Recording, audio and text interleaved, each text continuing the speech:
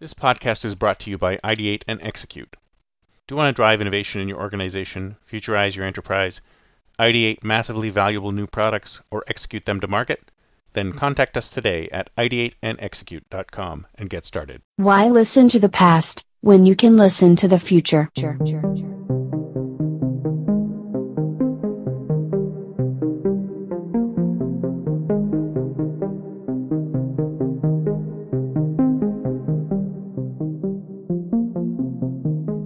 Welcome to the Think Future podcast, broadcasting from deep in the heart of Silicon Valley, California. We focus on innovation, startups, and the future, not necessarily those and not necessarily in that order. Here's your host.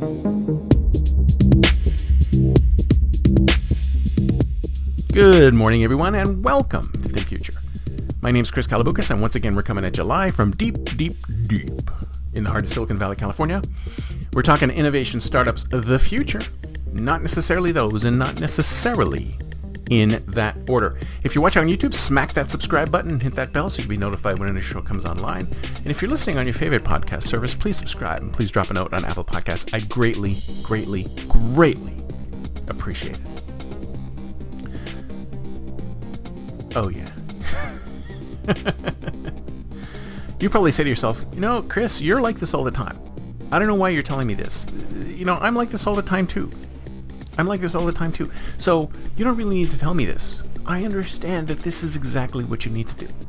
See, one of the ways in which we innovate, or one of the ways in which I innovate, is you have to come at things with a beginner's mind. You have to come at things as if you've never done them before. And one of the ways in which you can come at things in ways that you've never done before is go back to the way we all started. So when we were children, when we were little babies, we were information sponges. We were constantly observant, and we were copying things that we heard and saw. We copied behaviors, we copied speech, blah, blah, blah. We'd try to say things. We would be open sponges that would suck in all of the stimulus that's coming in around us, and we would try to use that stimulus and use it to communicate. We would be observant and open to everything. No matter what was being heard, we never said no to anything. We listened to everything because we didn't know what was important. We didn't know what was good. We didn't know what was right. We didn't know the rules. We just listened and we spoke as much as we possibly could, because we were trying to interact with people. We were trying to understand what we were as a human being.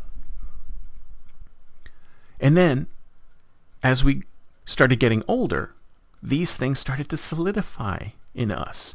We started to have different kinds of personalities. Some kids, some babies, they have personalities from the day they're born. And then their personalities change. And then they do this, and then they do this. But if you think about it, like I said, at the very beginning, human beings, we're all sponges. We observe, we take in, we mix things up, and then we say things. And sometimes we say things without any kind of tact or thinking about how we're going to say things. Sometimes we just go blah, we just say things. And other times we're really thoughtful. And if you think about it, when you're a kid, you're not necessarily thoughtful. You're not necessarily tactful. So if you want to open your mind, because if you need to innovate, you need to open your mind. You need to have beginner's mind. I mean, you ever thought, wonder why when you get new golfers or people who've never done something, they always seem to do really well the first time out. You ever notice that? A lot of times people do really well the first time out whenever they've tried something that they've never tried before. Beginner's luck, right? You've never done it before, but for some reason you do really well at it. Or you do better than you ever thought you were going to do. And one of the reasons why you do better than you thought that you were ever going to do is that you didn't have the rules sitting on top of you, restricting your actions. You could do things that weren't necessarily within the rules. And that's what kids are like too. Kids are just like that too.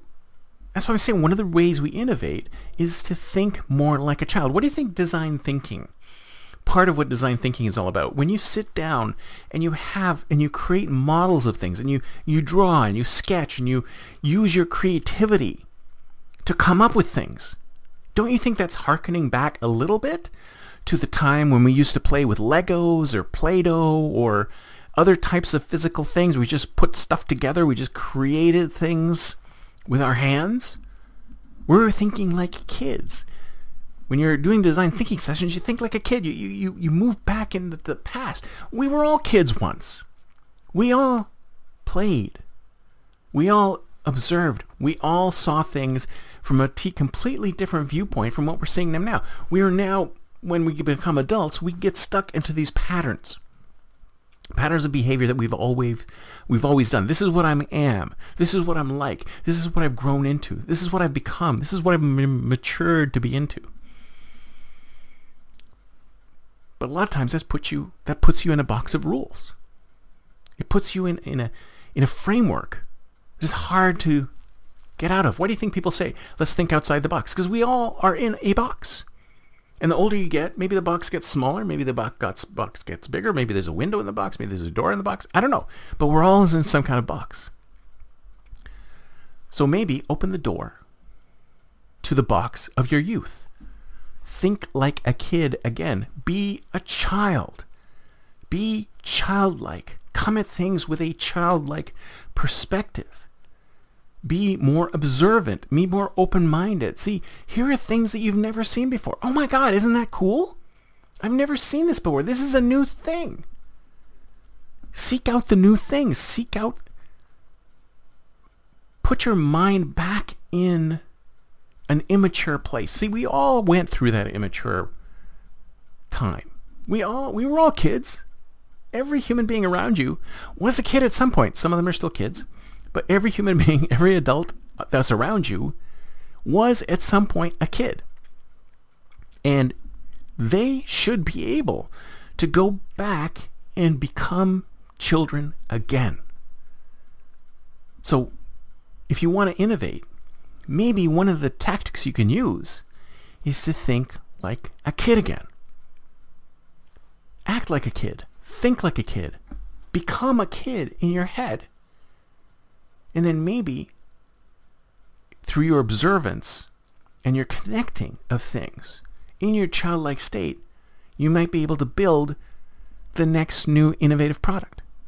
Sometimes thinking like a kid, and it's not just because you want to create children's products. No, it's because you want to create anything. Thinking like a kid will open up your mind, will make you observant again, will allow you to play outside the rules because you don't know what the rules are.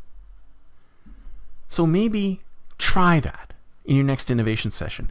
Get people to think like a kid. What if you were a kid? What if you're a 10-year-old, a 5-year-old? How would you deal with this problem? What kind of innovations? What kind of new products? What kind of interesting new things could come out of things if you just thought like a kid again? That's it for me for today. See you next time, and then don't forget to think future.